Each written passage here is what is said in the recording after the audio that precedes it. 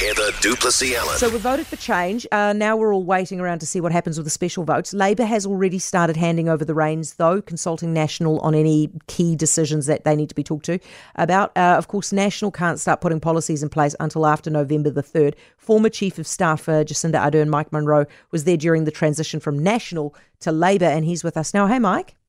G'day. How are you? Well, very well, thank you. What kind of decisions would Labor be consulting National on? Probably just foreign affairs, I would imagine. I mean, the cabinet agenda really slows down heading towards the election, and now that we've had the election, we're in caretaker mode. So it would have to be sort of a national disaster if there was something happening in the next week or two.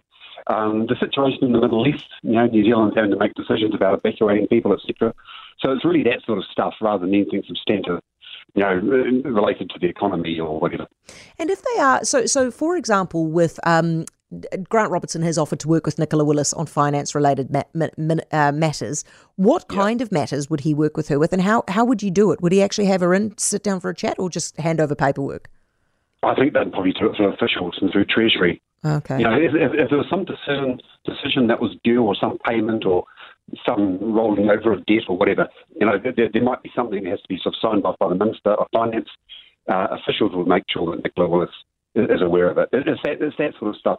It's fairly sort of pro forma stuff that's happening, or the process are happening, and the courtesy is you let the incoming government sort of know about it and just get their agreement that we can go ahead.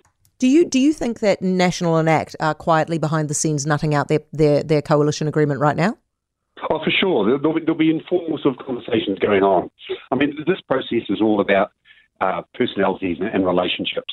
And people will be reaching out to people they know on the other side just to sort of set the scene. The actual negotiating teams won't get together for maybe even a couple of weeks, from what people are saying. But yeah, there'll be exploratory sort of conversations going on among senior staff, chiefs of staff. If there's MPs who have relationships with people in the other parties, they might sort of reach out to them. To give you an example, back in 2017. Shane Jones was on the New Zealand first team. He knew some of the Labor people like Annette King and Kelvin Davis. So there were just some informal chats beforehand just to start getting an idea of where there might be some common ground.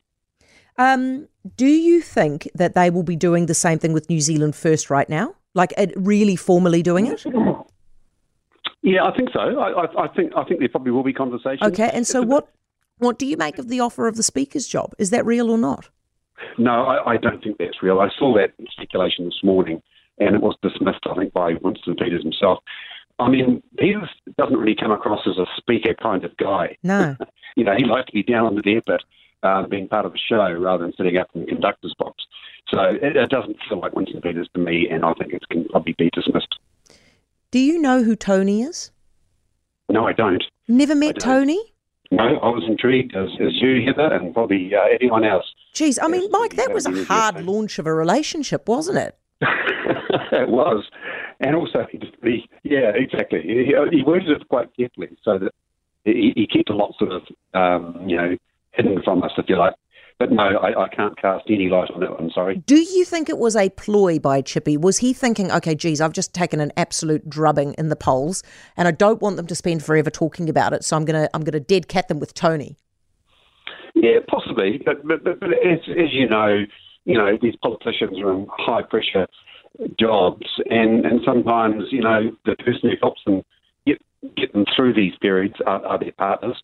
Or spouse or whatever, and I think people don't sort of appreciate sometimes the role that a partner or spouse might play for politicians, and he probably just wanted to acknowledge that.